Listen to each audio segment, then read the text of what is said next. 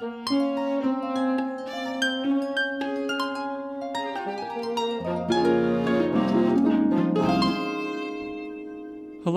and welcome to the Soundweavers podcast. Soundweavers explores the trials and tribulations of small ensemble musicianship through conversations with leading performers and composers. Today's episode features the Society for Chamber Music in Rochester. We hope you enjoy.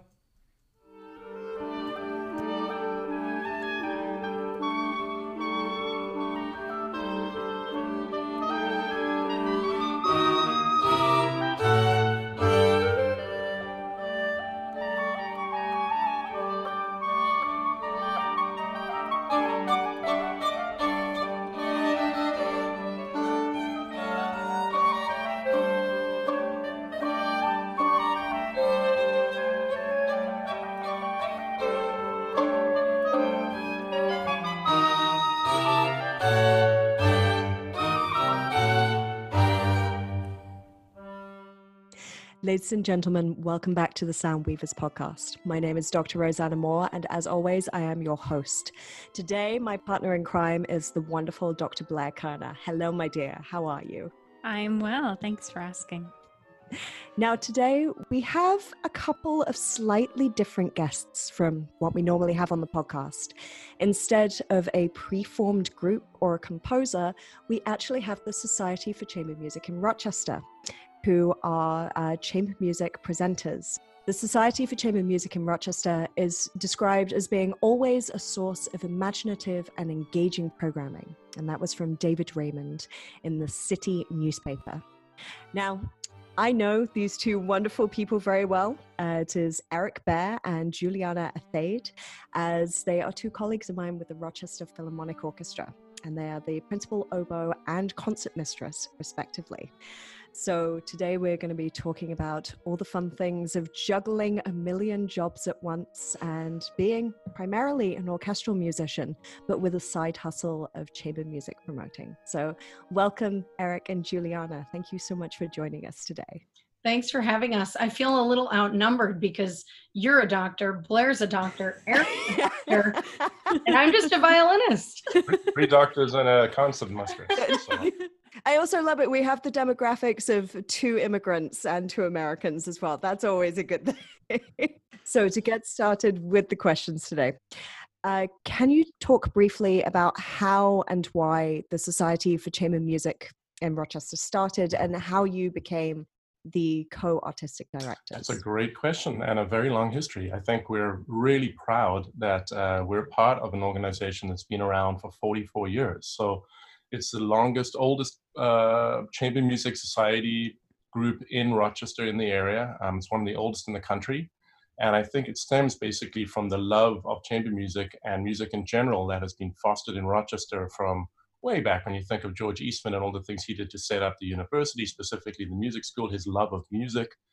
And so out of that love of music in the community, there was a need, I guess, 44 years ago. Richard Luby was one of the founders, and they decided they wanted to kind of put together the members of the Rochester Philharmonic and the wonderful faculty at the Eastman School of Music and find a way for all of them to play together on a series. It started off very informally, very casually, people sitting on the floor of George Eastman's big room at his mansion. That was one of the first meeting places where they'd play and listen to each other. A wonderful group of board community people sprung up to help keep it going, and a few are still around doing incredible work on our board. So it's been going on for a long time. Some have been from the very, very beginning. And it's been a treat for Juliana and I right now during this crazy pandemic to look back at the history and look at the concerts and with the idea of thinking, well, we should make sure that people are aware of what's happened. And it's really been a humbling experience seeing how many wonderful concerts, the level of artists that have come through, from David Zimmern conducting to Yo-Yo Ma making a guest appearance, all the way through to now. So we really feel like we're just, we're just holding on to this, little beautiful thing and trying to shepherd it along right now through this time. And there seems to still be a lot of enjoyment in the community for people supporting the RPO musicians and Eastman faculty getting together. I think more than ever now, there's a great onus on local. in South Africa, we'd say local is lekker. And that means local is tastes really good. So I think that's something that we really love.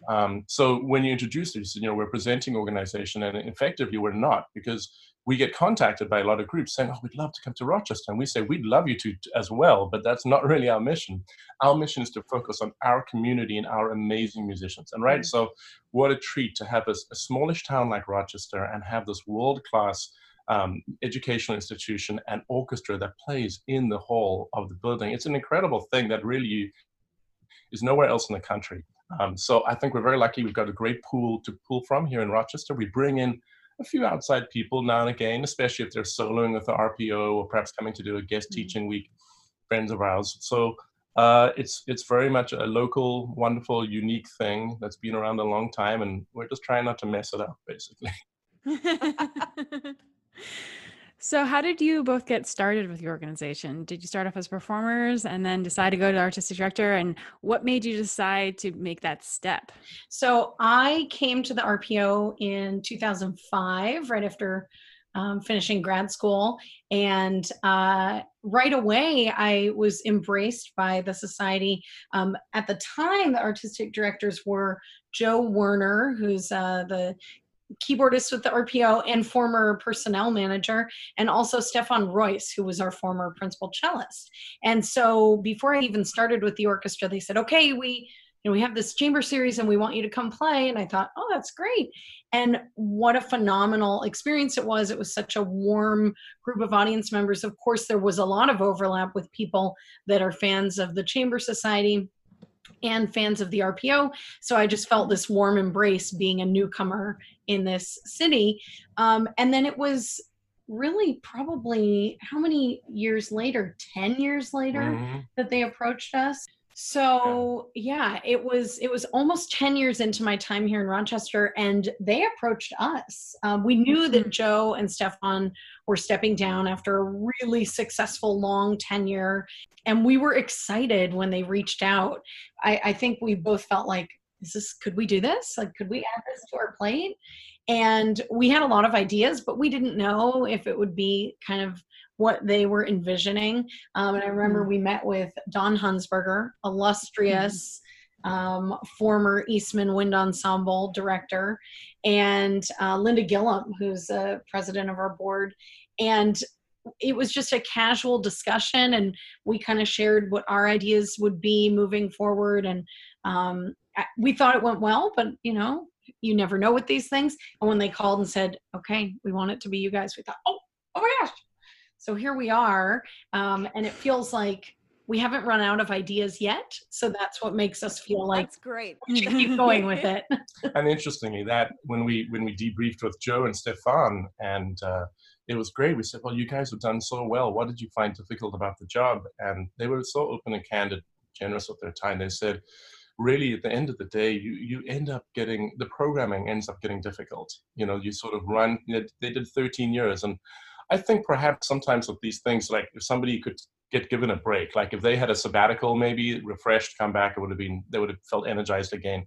As you know, right, there's so much that happens behind the scenes, and there's so many sort of demands and squeaky wheels you've got to make sure are okay. And so there are a lot of complex things, and the programming side of it, which actually should be the most fun, can eventually be the hard thing that pulls you down. But I still say that the easiest part of the job is putting on the concert, having the concert, playing in the concerts. That's really wonderful. And I think, whenever we talk to teachers or, priests, they always say the actual performing of your responsibility is always the fun part. It's all the financial meetings, and stuff like that.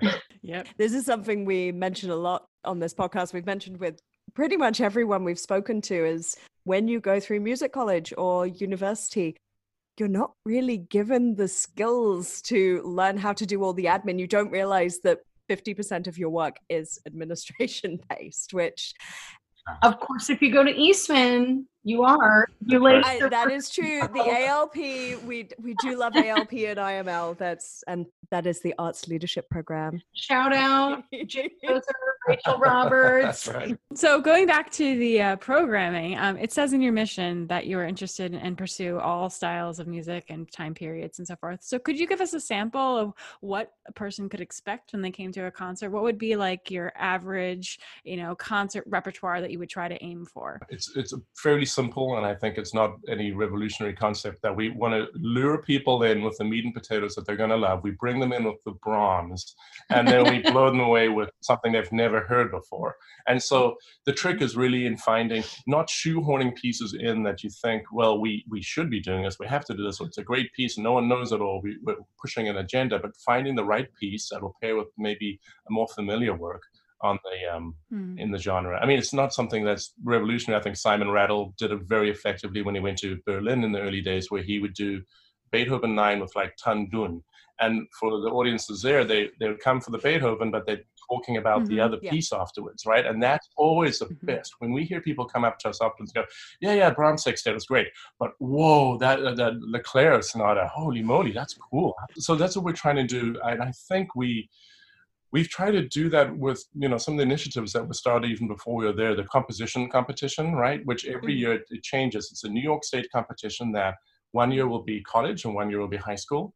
And we have met some incredible composers. Blair actually played on one of them. And so what I love about that is like, okay, so now as Blair's career just keeps going and going, she will be in contact in a circle with Harry, and Harry's career is doing well. Yeah. And what happens one day if some lovely person comes to Blair and says, okay, I want to commission something for you. You're thinking, I remember Harry, let's see what he's doing. That's the connection we want to make with people in school right now. So we're doing that with the composers on the statewide level, but because of the Eastman Hansen Institute, Don Hansberg has been great working with Dean Jamal Rossi.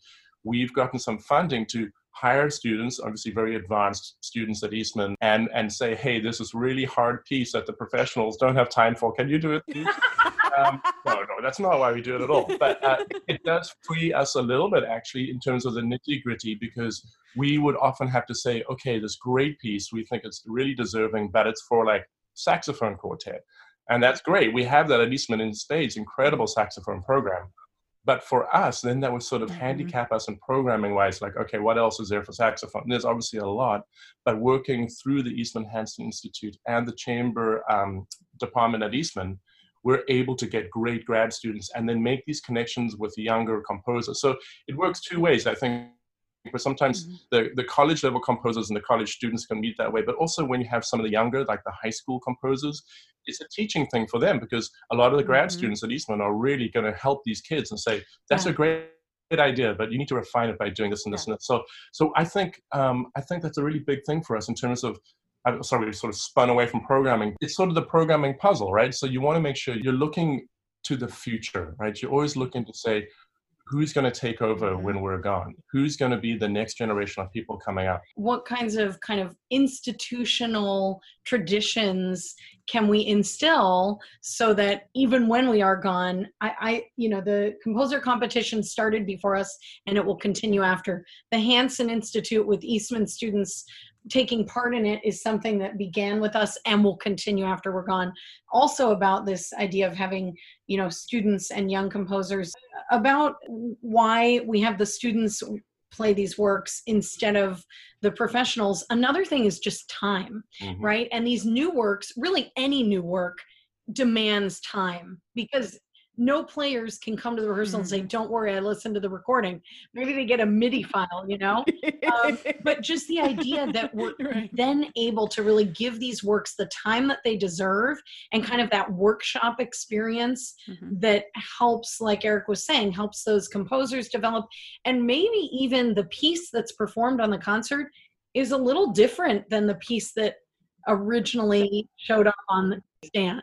Yeah, I mean, this is something that me and Blair as our duo, we've just recently done a big commissioning program, but just taking a piece of music and sitting a composer down going, okay, this is why this doesn't perhaps work on the instrument so well. This is why it's difficult. Can we try it this way? Is this the same or a similar effect that you're looking for is something that's so valuable, and it means that the composers aren't going to be terrified of writing for certain instruments or setups going forward. So that's Yeah, something absolutely. that is so important, and also making the connection between students and professionals is, I think, very important for up and coming performers as they come into I them. think so. And it's an interesting line that you're going down, which you could apply a lot to when you look back at history and you look at female composers that were marginalized or people of color that were marginalized. So people look at their music and they go, well, it's not that refined. And I'm thinking, how could it be refined? They weren't given the option to. Ever No, get this kind absolutely. of opportunity? And so that's what we're trying to say is like, give the opportunity to everybody,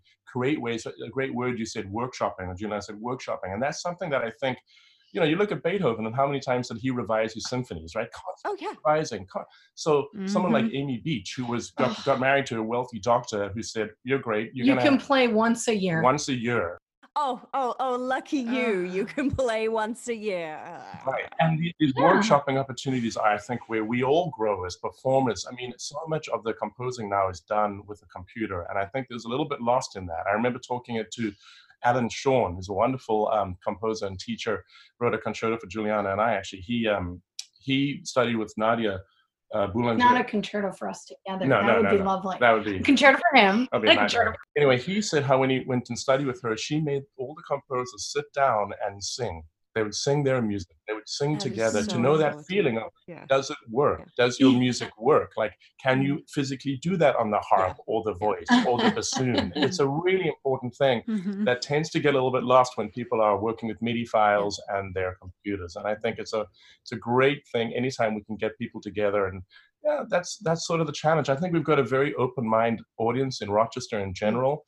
And the Society for Chamber Music is really open. So we'll throw some things at them that may not stick, but they'll keep coming back for more, which is great. Absolutely. And I also think it elevates these young composers. You know, they're performing on a series, and we've had composers that, you know, maybe they won the high school competition and now they're out of state at college, and they will make a point of coming to the concert and being sure they can be there. So just like that experience for them. And I'm thinking also a similar way that maybe, you know, young conductors don't always have access to an orchestra to practice on, but young composers have this same difficulty. They have all this music going in their minds, but how frequently do they get this opportunity to really flesh it out? Yeah, especially as conductors and composers, when you have the ensemble, that is your instrument. You have all these people but it's difficult to get all these people in a room together. And I certainly appreciate that is part of what you do. So you present 5 different concerts per season. When you're developing each of these seasons, what comes first? The repertoire or the chamber ensembles that you want to develop? I would say the repertoire, definitely. Yeah. And we have had seasons where we tried to develop a theme for the entire season. We didn't actually find that to be unsuccessful by any means, but it didn't seem to be something that was so magnetic for people that we felt we needed to continue that. You know, with 5 concerts spread out between September and May, they're far enough apart that it didn't seem to matter if we linked each concert.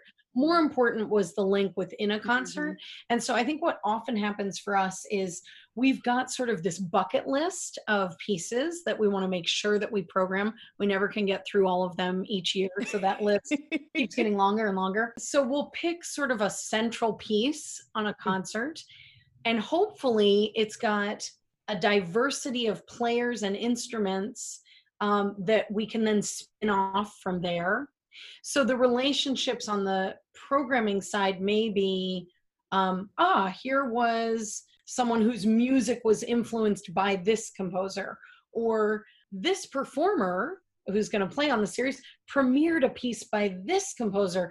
You know, so the connection comes from anyone. I mean, interestingly, I would say the majority of the pieces that we make out sort of our anchor pieces are often the ones that are unfamiliar. So we generally will try and find the unfamiliar one and be like, this needs to be heard.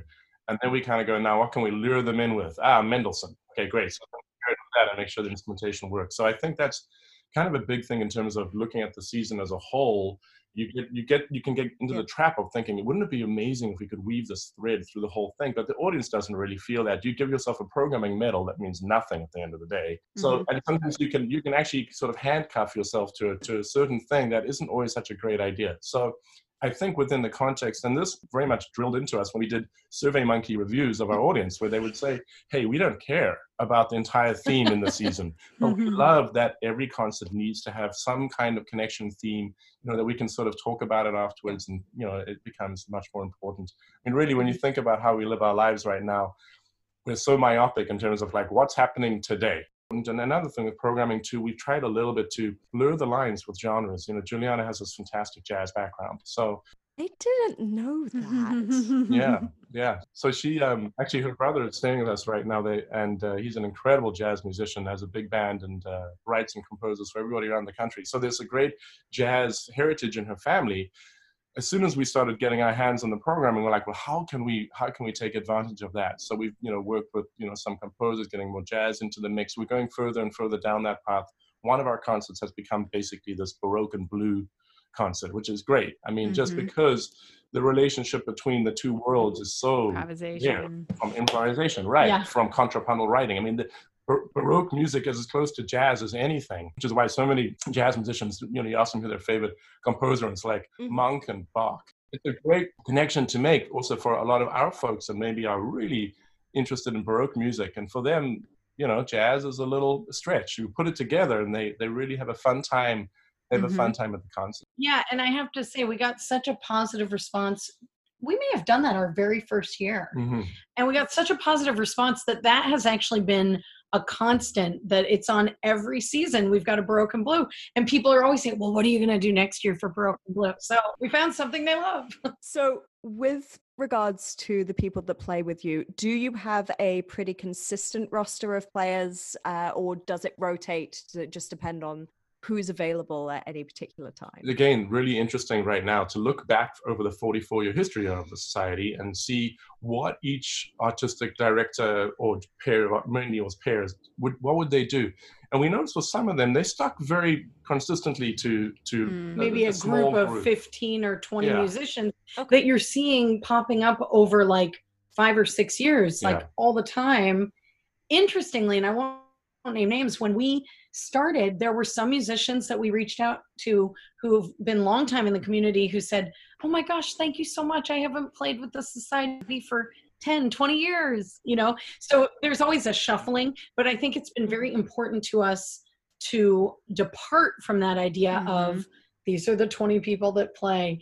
In fact, that's one of our kind of Jenga puzzles as we're putting a season together. We're looking at like, okay, well, I have 6 viola spots.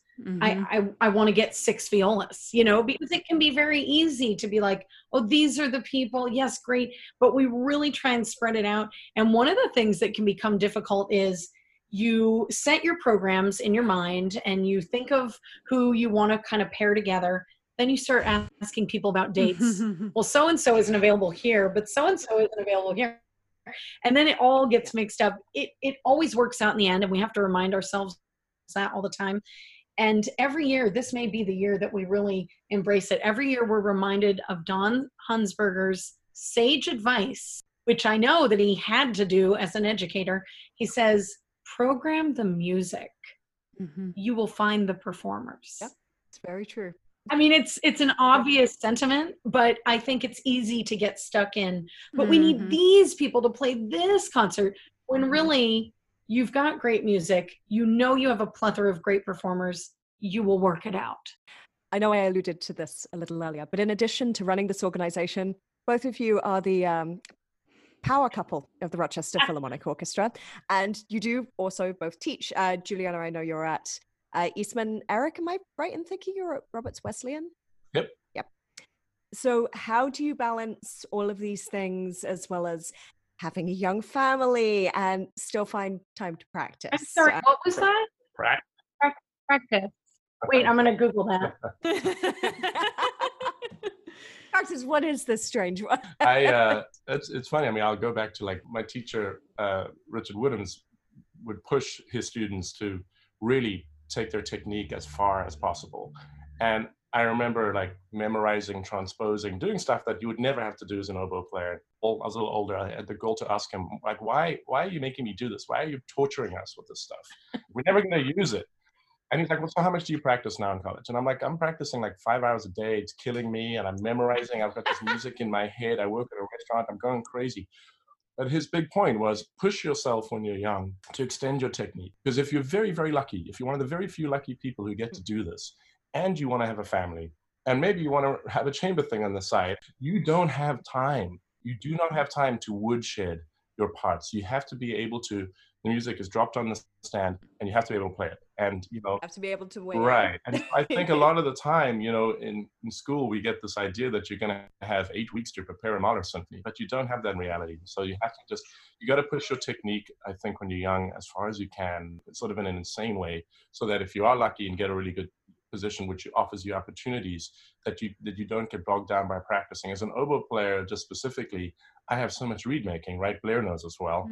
We have so much of our time is just sitting alone in a room making reeds, right? So to say, well, now I'm gonna have to practice 2 hours on top of the 2 hours I've already put in, that means that I'm like working from 11 till 4 in the morning, and I can't do that anymore. No. So I think that's the balance for me, was to push pretty hard early on.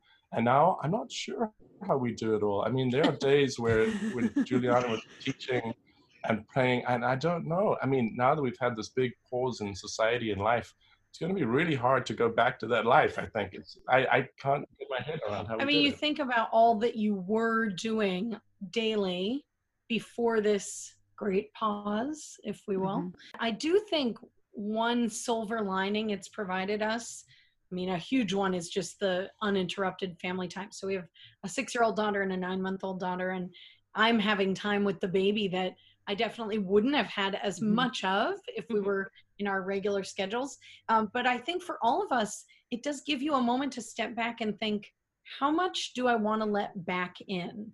You know, what are the really important things that now that I've had time to step back, that are still important, that I would welcome back into my life? And I hope, and I think that we'll all kind of streamline our priorities a little better. I sometimes feel that the way we get through it is just, you do the thing that you're doing. Sometimes if you zoom out too much, it can be overwhelming. And we have had that. We would have weeks where we'd look at a really busy RPO week, a really busy teaching week, and oh my gosh, there's an SCMR concert that we're both playing. I will say, over the years, now that we have kids, we most often do not play on the same concert, chamber-wise, which is a bummer because we love to play together, but it just makes our lives easier if we don't. One day, wait till they're a bit older, and then you get to play chamber music together again. Thinking back to kind of the general thing that we're learning, and we have learned, we're lucky in that we have a really great board at SCMR behind us.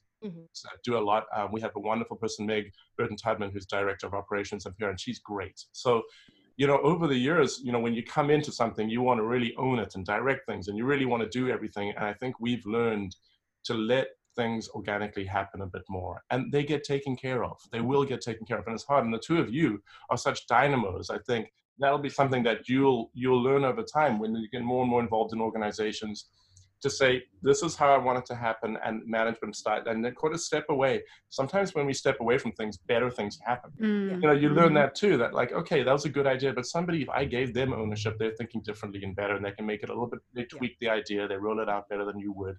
So micromanaging feels like, oh, got to change the world and do it right. Sometimes it's good to let it happen. And I think also within the RPO too, you know, when we were younger, we were on all the committees, we were doing all the stuff. And it's amazing when kids happen and other people get on the committees, and the world generally keeps spinning. It still goes. Things still work. It's great. Right, but things still work, and good ideas come about. New blood comes into the orchestra, and they take over, and they do some really good things. And then we're kind of like the oldies who can be like, hey, I remember doing that. Here's the thing you got to watch out for. And we try and help them, you know, navigate some of the financial meetings and all that kind of stuff that we're talking about, right? So I think that's a big thing for us in terms of how we get through. We've gotten a little bit smarter in terms of trying to let things happen. And work smarter, not harder. Yeah. How do you two divide up the organization runnings, the administrative tasks, and how is it working with one another? Well, I think we're definitely the first married couple to be the artistic directors for SCMR. So that was a new thing for them. I could see how it would be, refreshing and fun to work with just a colleague and a friend, get together for a coffee or call each other up and figure it out. We do have the benefit of the kids go to sleep. We're night owls. It's 10:30. Okay, let's knock out some programming. So for us, I would say, I think, now Eric's going to get to answer this too. I think the benefits far outweigh the risks. And for us, because we can sort of like chip away at it a little bit at a time. Yeah. I will say that because my teaching side of things at Eastman is so busy as my second extra job, or really like a co-job to the RPO, I would say Eric takes on the email writing, the phone calls, so I sort of get the joy of the artistic discussions and thought process. And then he's like, okay, I'm going to go make a doodle poll to figure out what hurts. So for me, it's great.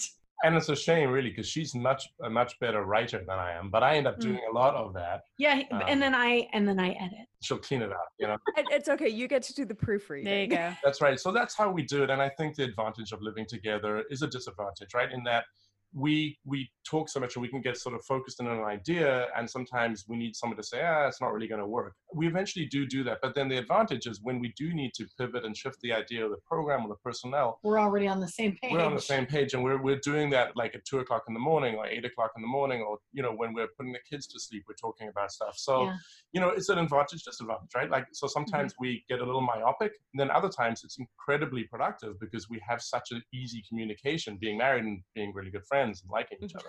So we really do. That's handy. That's really nice. Hey, check. I said it this year. Done. Okay. That he can still say it in quarantine. I think it's that's a test that right is there. true love. So I think it's fun for us. I think it's probably a little bit of a novelty for the audience, thinking, oh, these guys are married and isn't that cute? But I do think it helps with programming, like functioning, and then dividing the task. She does a lot of the programming. So I do a lot of communications with Meg and with the board. Sometimes I think they wonder if Juliana's doing anything, but she really is. Sometimes, just to be nice, he signs my name on the email. Very kind. She really is a puppet master, and I'm just writing the emails, Oh, goodness. Obviously, we've mentioned your bread and butter money comes from the Rochester Philharmonic Orchestra, and that is a little up in the air. What is going on with our season going forward? So something we've mentioned in other previous episodes of this podcast is this is the time for chamber music. So how do you think SCMR is going to maybe mold and change, if at all? For what it's worth, we have been approached by the RPO because of our work with SCMR. So it actually has been helpful for us with lending our expertise or database or whatever to this other organization to help a little bit and say, well, here's what we found has worked. And the advantage again was we were using a lot of RPO and Eastman faculty. So a lot of the programs we've done here are replicable for the RPO during this time. So there's a little bit of information sharing behind the scenes that's going, they're still in charge. They're going to pick and choose what they want, but at least they can look at what we've done and we can say, this is what worked or maybe didn't work. And that's been really helpful. We're looking at creative ways of the RPO. So we're kind of putting our SCMR hats into the RPO's knowledge sandbox. Yeah, and say, here's some things that we've looked into that might be applicable, and check them out. They still are going to do all the work. I mean, that's and they're doing great. It's quicksand, right? So every time you make a plan, you sink right in, and things can change that are so beyond your control. It can lead, I think, to paralysis, right? And then you have this horrible inertia to overcome to move forward again. You get knocked down with your plan, and then it just gets harder and harder. And we're seeing this across the country with symphony boards and management. A few have just given up really quickly. But I'm proud to say we just did a survey of sort of peer orchestras like Buffalo, Florida, Grand Rapids. They're all moving ahead. So it's showing a lot of fight in the arts community of orchestras that, as you said, the elephant in the room is you can't do what you do anymore. You've got to change it. Yeah. They're finding ways to go ahead, showing incredible chutzpah with very little backing from the federal or local governments, just moving ahead and trying to find ways to keep people employed, keep the staff intact, and know that the sun will come up at some point where we're back to work, and we need to be there. We need to be there for our community. So for us, I mean, I think we are lucky. Chamber music is so much more flexible. We don't have a roster that we have to stick to. We can have different people.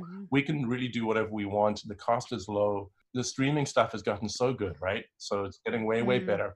Dichotomy right now between wanting to be in the cutting edge and wanting to be the risk takers and the innovators, right? And getting chambers, let's do it in our backyard and on the porch and out of a helicopter. It's really great. It's really fun. And the helicopter string quartet, my favorite. I looked into that. It's really expensive. So I think that, and it's great, right? That's really great. And I think it's good. And what it's helping do is pushing orchestras that I think have been quite stuck in their way to think differently. And that I think will be, never let a crisis go without its benefit, right? There will be a great thing that happens there. Yeah, having something that's a hybrid, I think is, yes, I hope going to just open up more audiences to listening to classical music or jazz or any type of music in general, because you're breaking down the barrier of perhaps they don't have transport or they can't go on their own or something like that. It means that more people are going to be able to experience this music. And then those who are able to and want to come in person, by all means, that's really great. It's nice playing for an audience. There is true, though, to what you're saying. The very austere approach that, when people come to a concert and they feel the fourth wall with the audience, all that stuff, right? And in a way, this breaks it down, especially if they're getting to know Blair and Rosie this way, and they go, wow, these two are so fun, and they're great, and they're young, and they're full of energy. So when they come to the concert, they know you that way,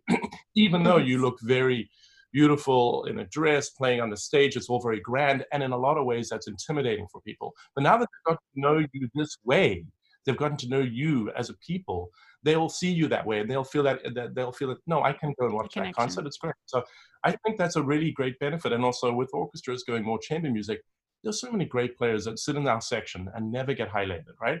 They do the hard work and they never get highlighted. People think that they're these robot musicians, like orchestral trained musicians. They're not. They're chamber musicians, and they're great. And that's something they would never get the opportunity to do in the orchestra, right? I mean, they'd get maybe like a duet with the principal, and someone would be like, oh, that sounds okay, and then they move on. So, but they trained like we all trained. Yep. So so that just goes back to like our roster of musicians. However big we can make that circle, like we want our tent big enough for everyone to be in it. Whether you're going to be in it, every single year, probably not, because how many musicians we probably use? I want to say our goal for programming is usually our limit is like 30 or 32 musicians. And so we really hope that we're going to use 30 or 32 different people. But over a 5-year span, I hope we're going to use 50 or 60 different people, you know? I think that's really, really crucial. And the other thing about programming right now is under promise and over deliver a little bit, and I think that's going to make people feel good, right? It'll get people's foot in the door. It will then push them through and go, okay, this is my seat, I'm very comfortable. That's right. And also it'll make people feel good when things are happening that they can count on. Yes. So that about wraps up all we have time for today. Thank you so much to Eric and Juliana for the Society for Chamber Music in Rochester for giving us your time today and having such an incredibly sparkling conversation with us. We hope that we get to see you in person at some point. That would be really nice. And all of your links, social medias, everything will be down in the show notes. And everyone in Rochester and further afield for the hybrid virtual concerts, please do check out this incredible organization.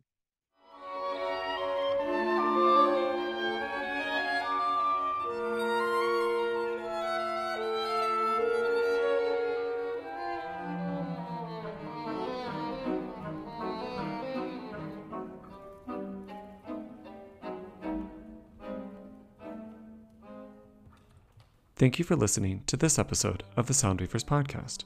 If you enjoyed our show, please subscribe to us on Apple Podcasts, Spotify, Stitcher, and most other major podcast platforms.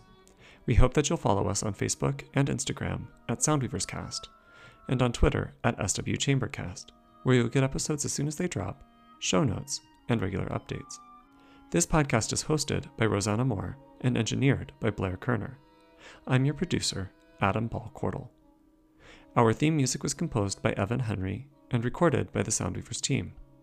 The music you heard in today's podcast was composed by Sergei Prokofiev and performed by members of the Society for Chamber Music in Rochester. On behalf of the Soundweavers cast, see you in 2 weeks.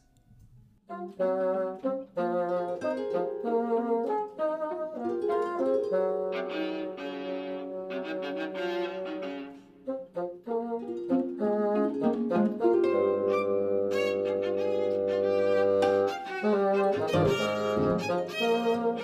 you.